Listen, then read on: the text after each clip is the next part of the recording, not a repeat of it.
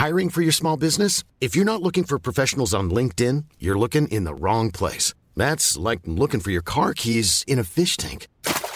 LinkedIn helps you hire professionals you can't find anywhere else, even those who aren't actively searching for a new job but might be open to the perfect role. In a given month, over 70% of LinkedIn users don't even visit other leading job sites. So start looking in the right place. With LinkedIn, you can hire professionals like a professional. Post your free job on linkedin.com/people today.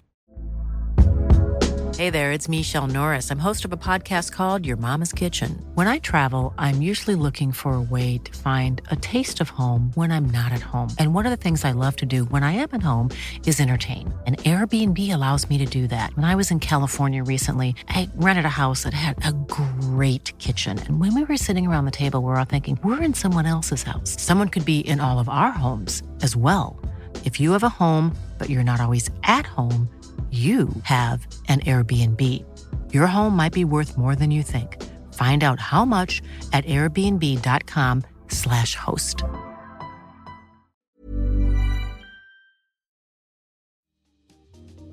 Welcome to Face to Face. This is a show about change and about what's next. It's a show that wants to ask questions, peel back the layers of our average everyday experience, and go beyond scratching the surface. We interview amazing people with incredible ideas and stories who have done wild, weird, and wonderful things. Remember that imagination shared creates collaboration, and collaboration creates community, and community inspires social change. I'm David Peck, and this is Face to Face.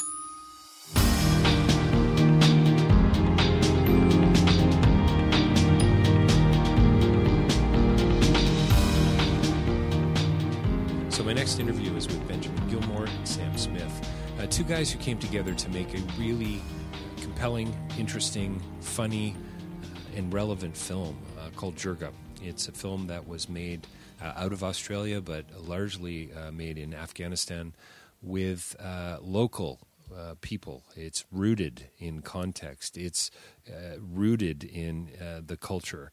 And the story that you're going to hear actually in the interview of how they got the film made, how it went from a production that was supposed to be made in Pakistan to ending up in Afghanistan is a story in itself. It's too bad they didn't have another crew shooting that.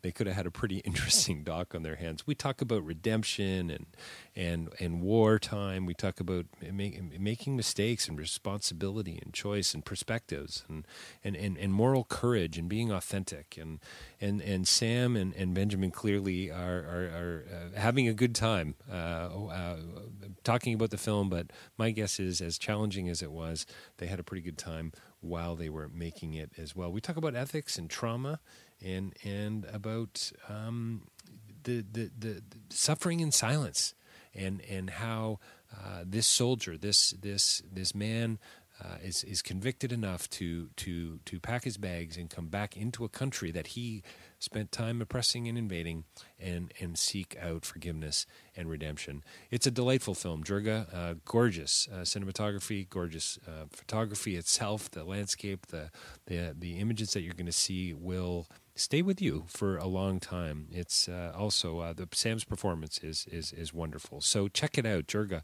Hope it's coming soon to a theater near you, and if it's not, look for it somewhere, video on demand. I'm sure it's going to be available soon. Jirga, Jirga, Benjamin Gilmore, and Sam Smith coming right up. DavidPeckLive.com for more information about my speaking and writing. And, of course, FaceToFaceLive.ca for many more interviews coming out of TIFF this year and a few interesting and compelling authors coming up as well. Look for an interview, The Dissident Doctor, coming soon to Face to Face Live as well with Dr. Michael Klein. And what else? Yeah, I just wanted to say, too, if you have the time, certainly, I'd love your financial support through Patreon.com if you're supportive and get behind what we're doing here. But also, if you would take the time to write a review for me, if you're enjoying the interviews, if they're challenging you in some new and interesting way, I hope you'll take the time to put in a review for me on Apple. I would appreciate it. Coming right up, Benjamin Gilmore, Sam Smith talking about their delightful new film, Jirga. Well, welcome to Face to Face. We're joined by two very special guests here with us today. Toronto Film Festival, I don't know, this is interview 32 and a half, I think. It's been a busy, 3 days in. It's been a little crazy, and the crowds have been great. And you guys are just in from Australia and Paris. Sam Smith, Benjamin Gilmore here today to talk about their new film, Jirga. Thanks, guys, for joining me. Pleasure. Thank you. So, are you pumped up on wake-up pills? Is that? I hope so. And if not, maybe we can get you. I've been traveling for like a month, so I'm like all over. I was in Italy for a while, then Paris, and now I'm here. So I'm just kind of like rolling with it, drinking lots of coffee, and that's it. You know? Lots of coffee. Stay hydrated. Yeah. I'm not Keep doing that smiling so well, if you can. Just the thrill of being here. I mean, Yeah. at this festival. So is this so Jirga? Before we dive in, I mean, we're already in, I suppose. International world. You've already won some awards with this film, I think, haven't you? In Australia, in our Yeah. home country, yeah. It's quite surprising. Last week, Australia's biggest film prize, Cinefest Oz, and this small Aussie film took out that award, so we were quite pleased about that. Yeah. We didn't know. Coming back from Afghanistan with the footage, we didn't even know if we had enough footage to make a film. So, Wow. And we had no producer at that Wow. time or anything, so we just had footage. So I'm kind of of two minds, and I'm sure we're going to get into all of it. I mean, there's so many issues. There was a recent critical review of the film that we should talk about because it brings up something about white guilt, which is certainly, or the white man's burden, I guess you could say, as William Easterly calls it. The development writer. We could talk some about that, but I'd love to hear a little bit about the challenges you guys had on this one because this is pretty unique, just in the making of it. Well, obviously, the story is remarkable in its own right. But tell me about the craziness around Pakistan, Afghanistan, budget. Where you shot at? How many days did you spend in jail? These are important questions. Well, just very briefly to get us to Afghanistan, we met up and discussed the film in Sydney after I got approached by a Pakistani businessman who was going to put up money, and like any filmmaker who gets approached by money man, Goldmine, yes, yeah. It's a kind of an offer too good to be true sometimes, as it was in our case. But in a sense, I was in denial about those things that I felt weren't quite right about this offer. And in any case, it got us over to Pakistan. And once we arrived in Islamabad, we realised that everything wasn't quite as it seemed, and the businessman hadn't got the adequate approvals from the Secret Service, and nothing happens in that country without their blessing. And so he pulled his money out when they said they weren't going to support the film. That's when we were left with very little money, very little budget. Do you think, sometimes it's just bureaucracy, it's administration and so on. It happens anywhere in the world, it seems to me. The long lineups is a metaphor. They happen everywhere. But was it more political than that, do you think? Was there a reason? They said it was too politically sensitive, and funnily enough, there wasn't enough romance. There wasn't enough romance. That was one of the strange It comments. needs to be more kissing. I'm willing to support a film with lots of kissing. But if you look closely at the film, there is a type of romance there, a bromance. Oh, absolutely. It's a lovely relationship that develops. About that relationship between these central male characters, which is really lovely. But yeah, I think once they decide not to support you, at one point they even tried to convince us to work for them in their propaganda wing. So we're talking about the Inter-Services Intelligence, the ISPR, and they're extremely powerful. They are the biggest film producers in Pakistan at the moment. They have an incredible inventory of equipment, and they make these blockbuster films, usually very formulaic and pretty much the same story of the Pakistan army fighting the militants. And I can't believe you didn't bend towards that kind of access, that kind of funding. Isn't that every filmmaker's dream? I've got principles. You've got to remember this. That's right. This mob are the ones accused of, I'm happy to make a little propaganda if it gets my film made. Yeah. I had a lot of, bad feelings towards the ISI for their treatment of some of my friends in the tribal areas. The Pashtuns have been treating very, very badly over the years with their incursions and control of Waziristan and their support for the Taliban, and their being suspected of being behind a lot of false flag operations and harbouring Bin Laden and so on and so forth. So they're very powerful, but also very dodgy. I didn't want to be involved with them. I was very uncomfortable. Well, I bet, and that kind of comes through to me, at least. There's a tone in the film that comes through that I couldn't help but being taken out every now and then, thinking this must have been a little crazy to shoot. Now I knew that you were either in Pakistan or Afghanistan, but I wasn't sure exactly when and where. But there was just this sense of urgency within it. And once that was that palpable for you, Sam? Very much. Yeah, that's what that made. I mean, I immediately go to that scene where you're split up from your driver and you're coming down with your bag down the side of the mountain. Yeah. No, it was very. I mean, it was kind of sketchy from the start because we had that happen in Pakistan, obviously, where the funding fell through, and then we had all the permits blocked. Because as soon as that happened, the backer said, "Oh, cool, I'm out. I can't be a part of this." We then found out that there were files created on us, and we also. Oh no! Well, it gets so better. photographs exist. Well, no, we were also being tailed though. We were like being followed by people. It's like being in a '70s spy movie over there. Like we had guys literally popping up out of bushes. When we went to get our Afghan visas, we had guys pretending to be beggars at traffic lights, and then our driver would say, "That's actually a guy who works the ISI. This is his spot." So we had a lot of that stuff. And Ben and I were sort of in a situation where Ben said to me, "Okay, cool. We can either go home with nothing, or you and I can now go to Afghanistan with no funding, rewrite the script together, and basically wing it." So that was the plan B. And he had the contacts of 2 people over there to contact when we got there, not like let's set it up beforehand. And so we went down that road. Yeah. So this is like every budding new film. Every filmmaker should, never mind budding new filmmaker, should listen to this conversation. And head straight over to Afghanistan. This is how you get a film. That's right. Yeah, the tax credits alone are going to make you rich beyond your wildest dreams. Yeah. So huge challenges, clearly. And did that now? You say let's rewrite the script. Did that change everything? Yeah. Well, it changed a lot. Changed a lot of scenes that we'd planned that were quite extravagant, and the script kind of was stripped right back to its core elements. Through line is still was there, and certainly the second half of the film remains very, very close to what it was in the draft we had at the time. But what we learnt, and what I've learnt on previous guerrilla film shoots of this kind, is that you need to adapt. It's a dynamic thing.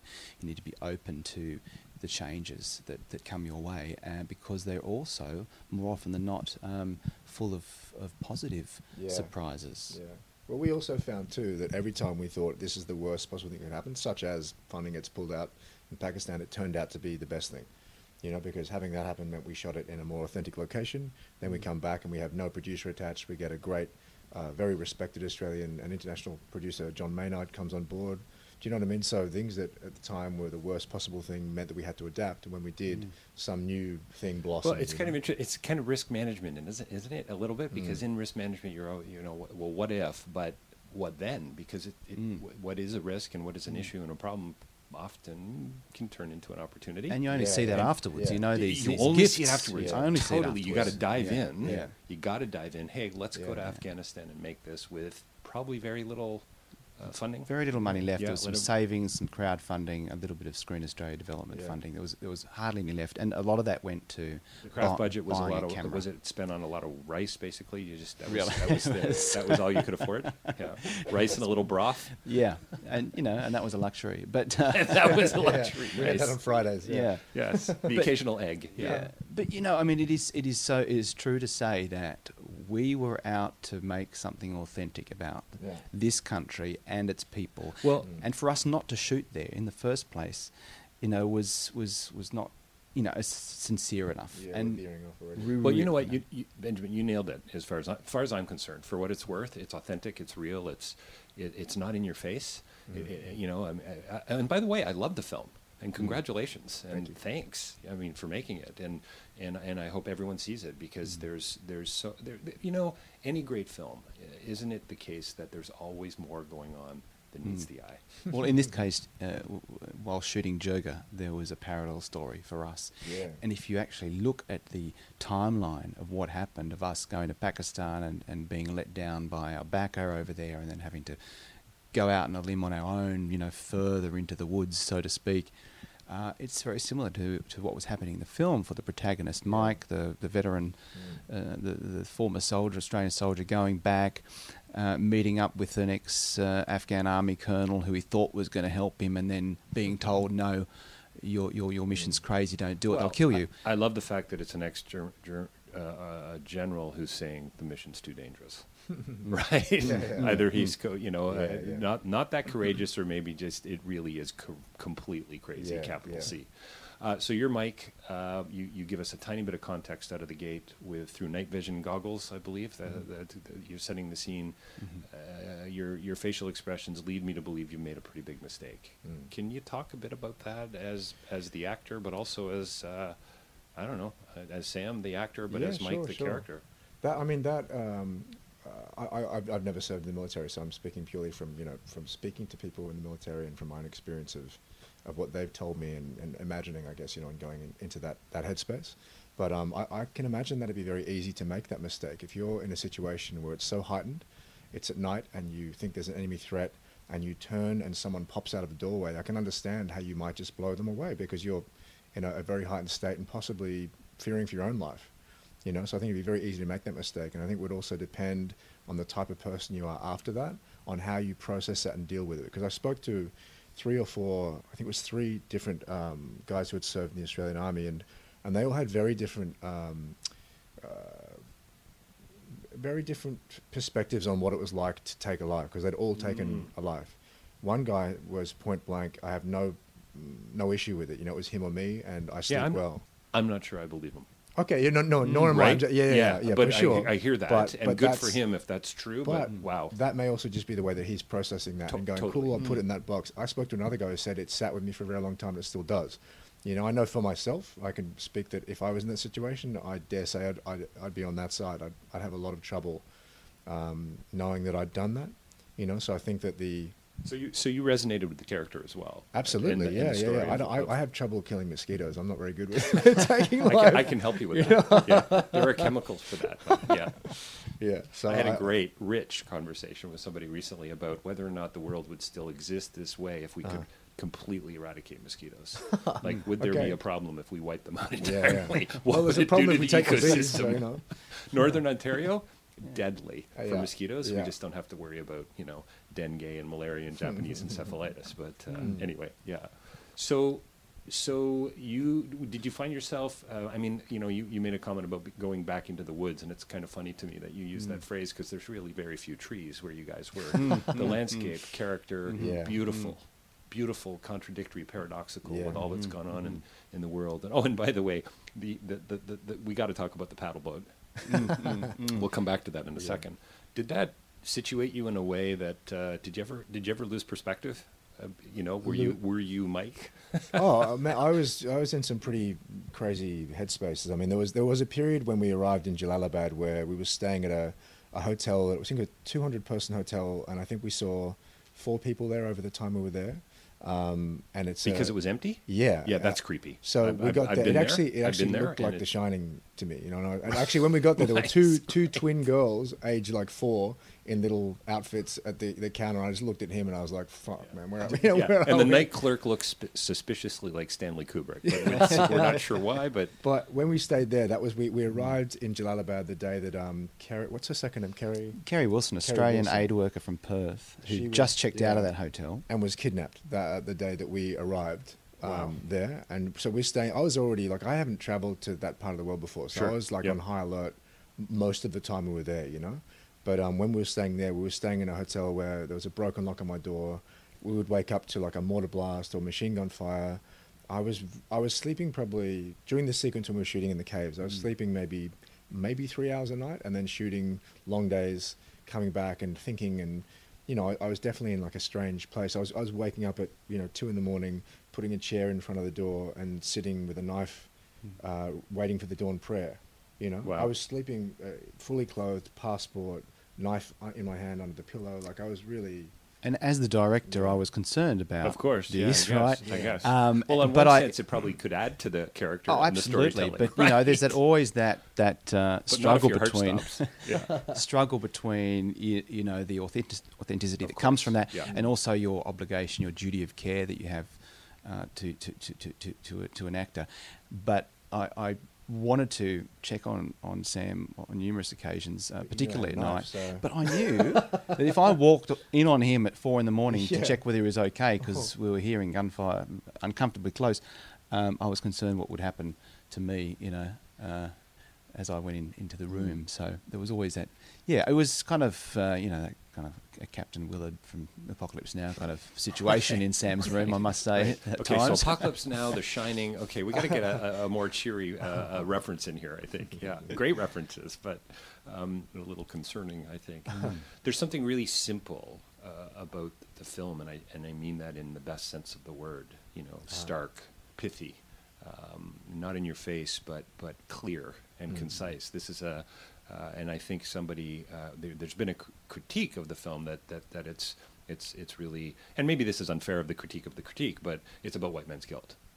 Well, it seems to me guilt is kind of a pretty simple thing in some regards. It hones in us. Now, what do we do with it? Mike does something with it.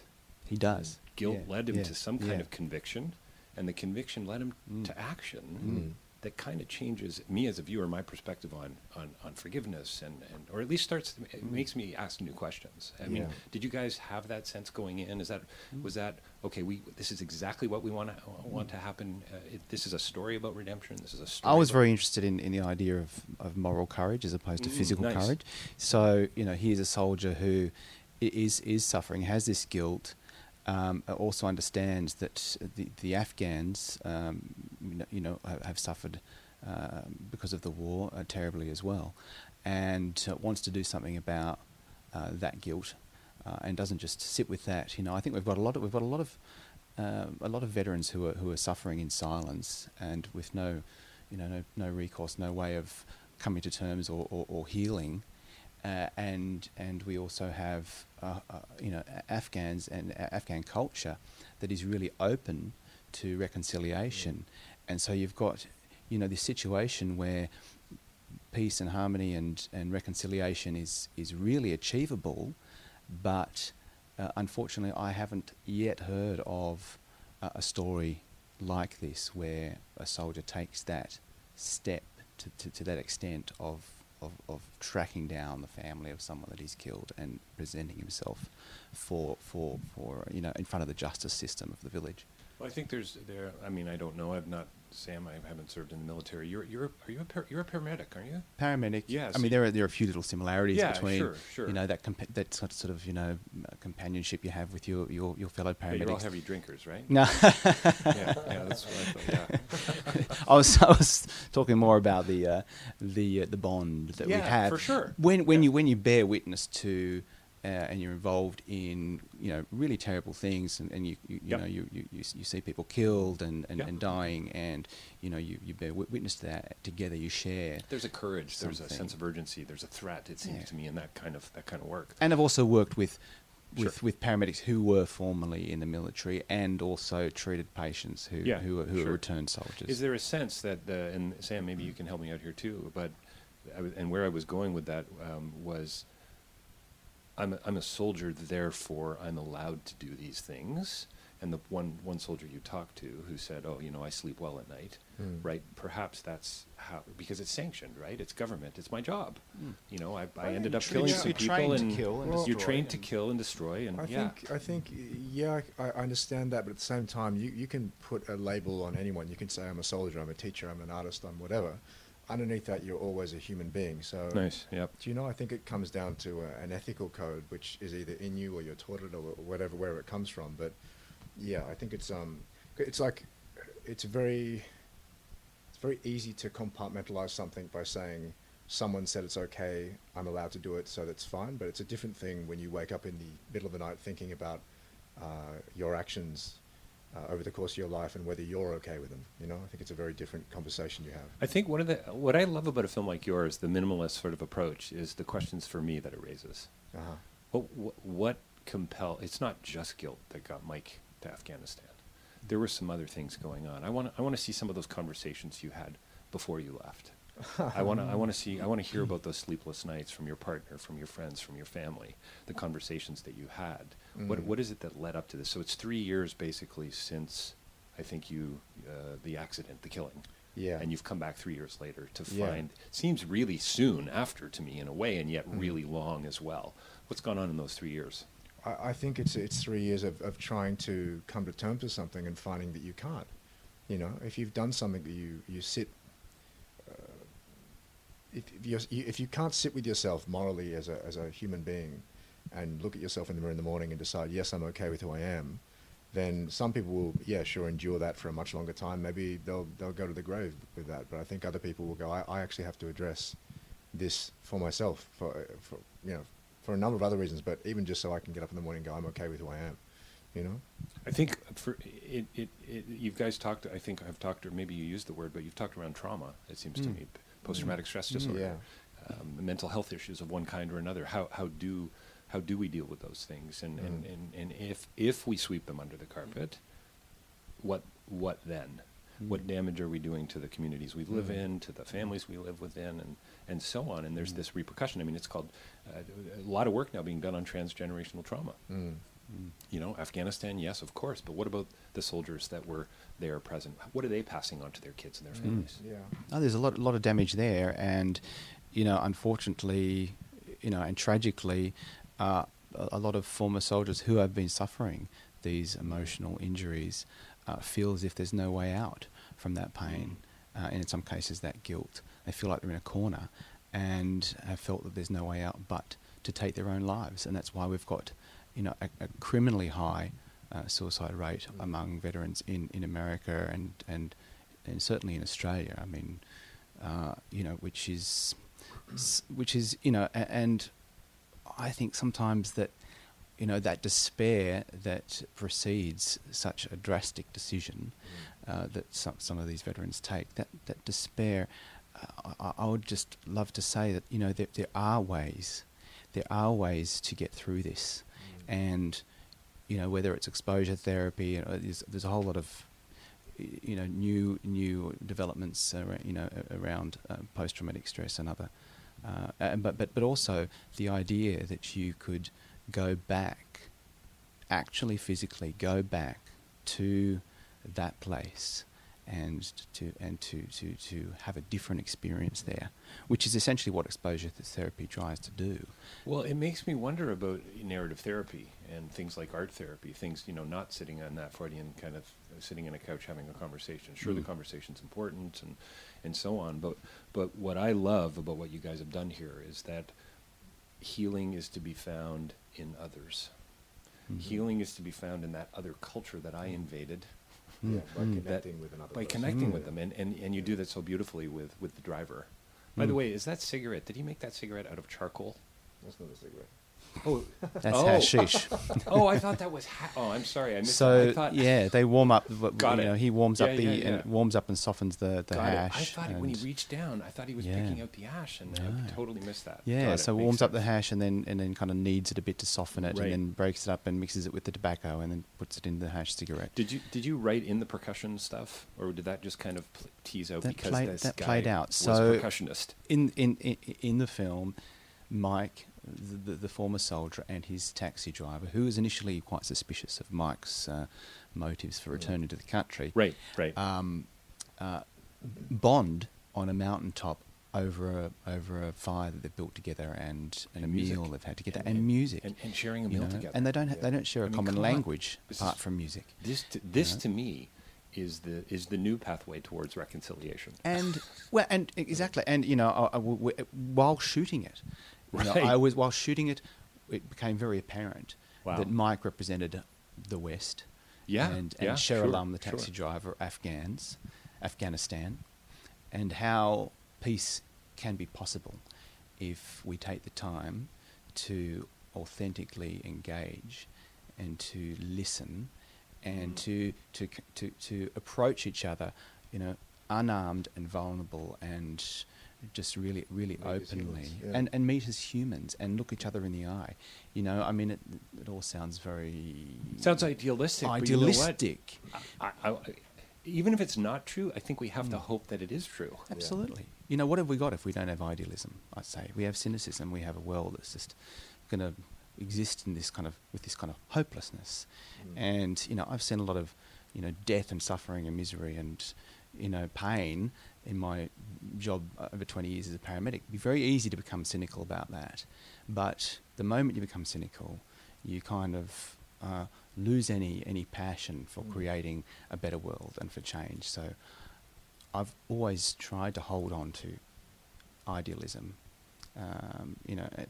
Even risking accusations of being naive, because I believe that the moment you trade that, the moment you give that up, we've got no hope as a human race. There's a great scene. Love that stuff. It sounds to me you should be behind a podium and should be speaking to a couple thousand people. That's honestly, this is why I love storytelling. Why I love film.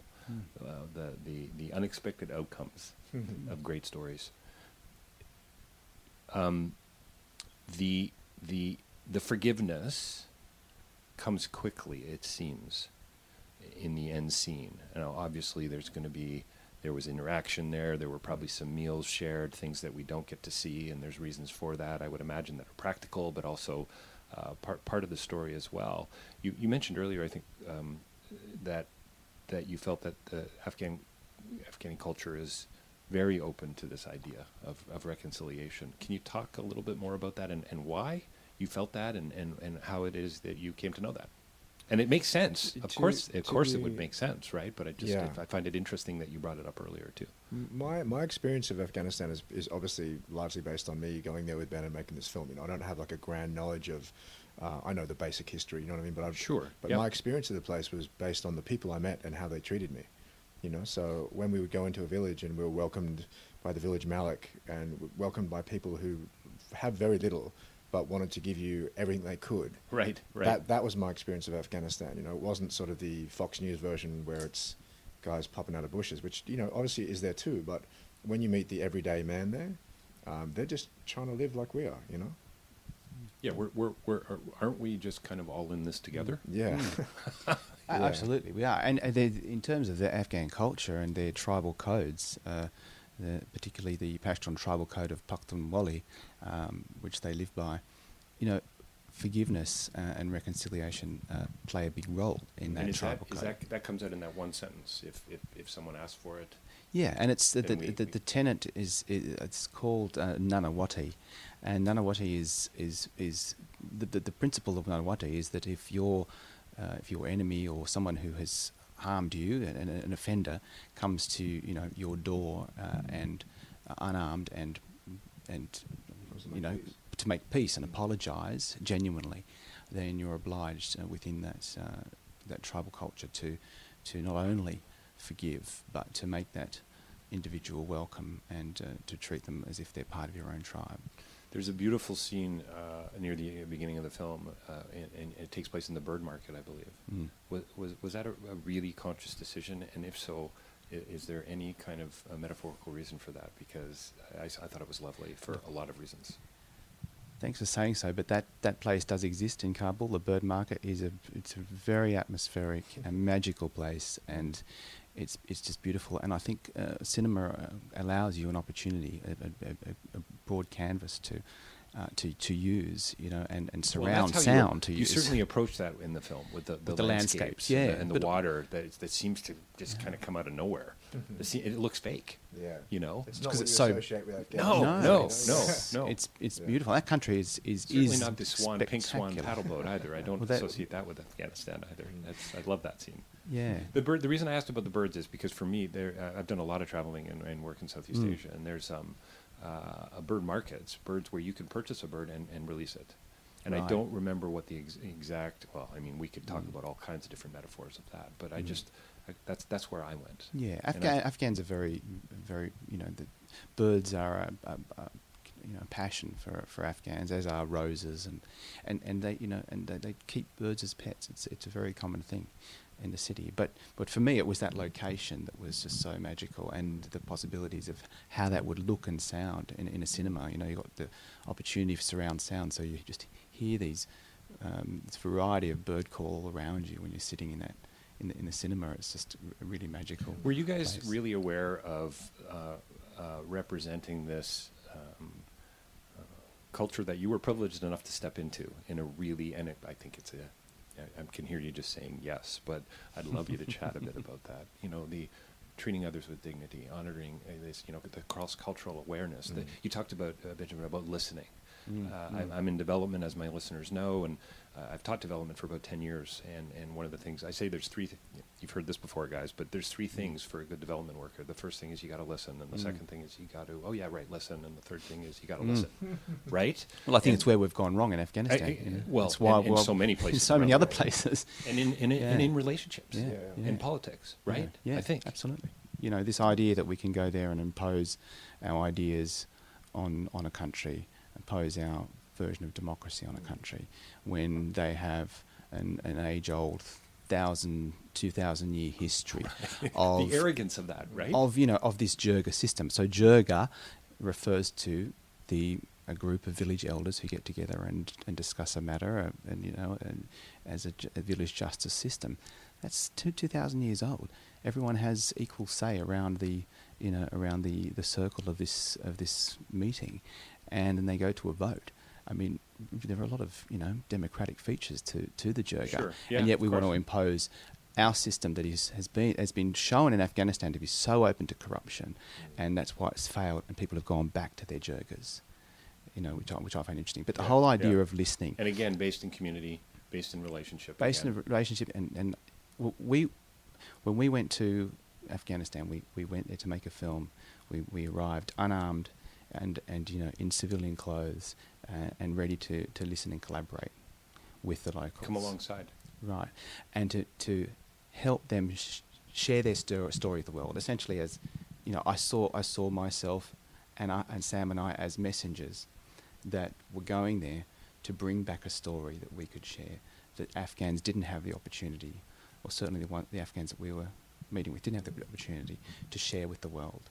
So, in a sense, you could say that, it had the international community, in regards to the war we're now in our 17th year, taken a similar approach of authentically engaging without this kind of aggressive military campaign, we may have been a lot more successful, and the war could have concluded a decade ago. Yeah, and I forget who the quote is, and I should know this, but we're destined to repeat history, right? If we don't know it, but the reality is we seem to repeat it anyway. Yeah, it's even or at least the 20th century certainly has shown that. Let's hope that is changing and that's shifting. And what I love about what you guys have done is, and I'm so glad you did persevere. And I think that comes out not only in you as a director and co-writers, but you as an actor and the character of Mike as well. This sense of being on his own and still fighting back, and in his own against his personal demons, and knowing there's something better. Yeah. And that's profoundly courageous. It seems to me to be able to say I'm gonna hope that we can get here, and then take the steps to try to make it so. It's quite remarkable. What do you think you're going to be able to, as an actor? Do you think you're going to be able to top this experience? I think I will forever remember your description of you sitting in front of the unlocked door, fully dressed on 2 hours of sleep. Definitely not in the trailer on this one. That's right. Yeah, I mean, it's funny though, because prior to having the audition for this, I was actually looking at a painting of I think it was like a village in Afghanistan. It was like a very old picture, and I was looking at it and thinking to myself, I'd love to see that part of the world, but I bet you I'll never get a chance because of how things are. Right. And then I got this audition, and I thought that's quite fortuitous, and then went in and did it. But the other thing is that I actually really love films that were made in that kind of the 70s, where it is a bit more. Probably not to this degree, but it's a bit more guerrilla, and there's not so much red tape, where because there's someone eating with a knife and fork at the table, there's a first aid guy with a pack of band-aids ready. What I mean? I love it when you see films where you see something's happened and they have to go with what might be a mistake or something just life occurring, and you have to go with it. And we sort of had nothing but that from this whole thing, where we just had to run with whatever was happening, and sometimes we get one take. Do you know what I mean? So for me, it was a real. I loved the experience in that sense. It was very scary at other times, obviously, but the process of the filmmaking within it, I loved. That documentary element that came it's through. Got a docudrama kind of feel to it for sure. Well, yeah, I mean, you talk about those lines being blurred in the film between drama and documentary, but we actually shot this film, many parts of this film, like you would shoot a documentary, and I'm really fascinated. I love that. I mean, it wasn't because we were necessarily forced into that situation because of our circumstances, which was certainly, part of it. Sure. But it's a deliberate thing that I'm interested in doing as a director is to create a situation and let it play out as it really would. You know, Well, we also had you people can't who write that stuff. Didn't know that I was an actor. They thought I was at the Jerga. Like a few people were confused and thought I was a soldier. You were actually a soldier. Yeah, You got a little bit of a military thing going on. Thanks, man. Yeah, I think so. Either that or a professional wrestler. I'm not sure what it is, but guys, Probably listen. a bit light on, but yeah. That's right. That's right. Thanks so much for joining me today. I always hate it when I have to wrap up an interview because it just there's so much more to talk about. I feel like we barely Talk scratched for the rest of the surface. day. Absolutely, Yeah, and maybe we can. Maybe I can track you both down on Skype down the road, and we can go a little deeper. But I love the film. Hope everybody sees it. Thanks for coming and for entertaining the conversation this morning on such little sleep. But you're used to it, Mike. So it's yeah. I'm glad you're not holding a knife in your hand today. Yeah, it's I'm not that threatening. See it anyway. That's right. Talking to Benjamin Gilmore and Sam Smith about their new film Jerga. You need to go and see this film. Thanks, guys. Thank you.